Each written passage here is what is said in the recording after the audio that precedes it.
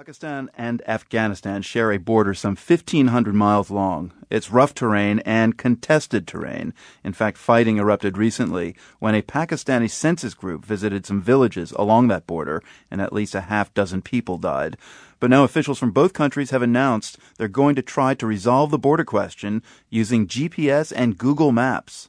I'm not certain that Google Maps is actually the answer to their problems. Pakistan and Afghanistan have to work out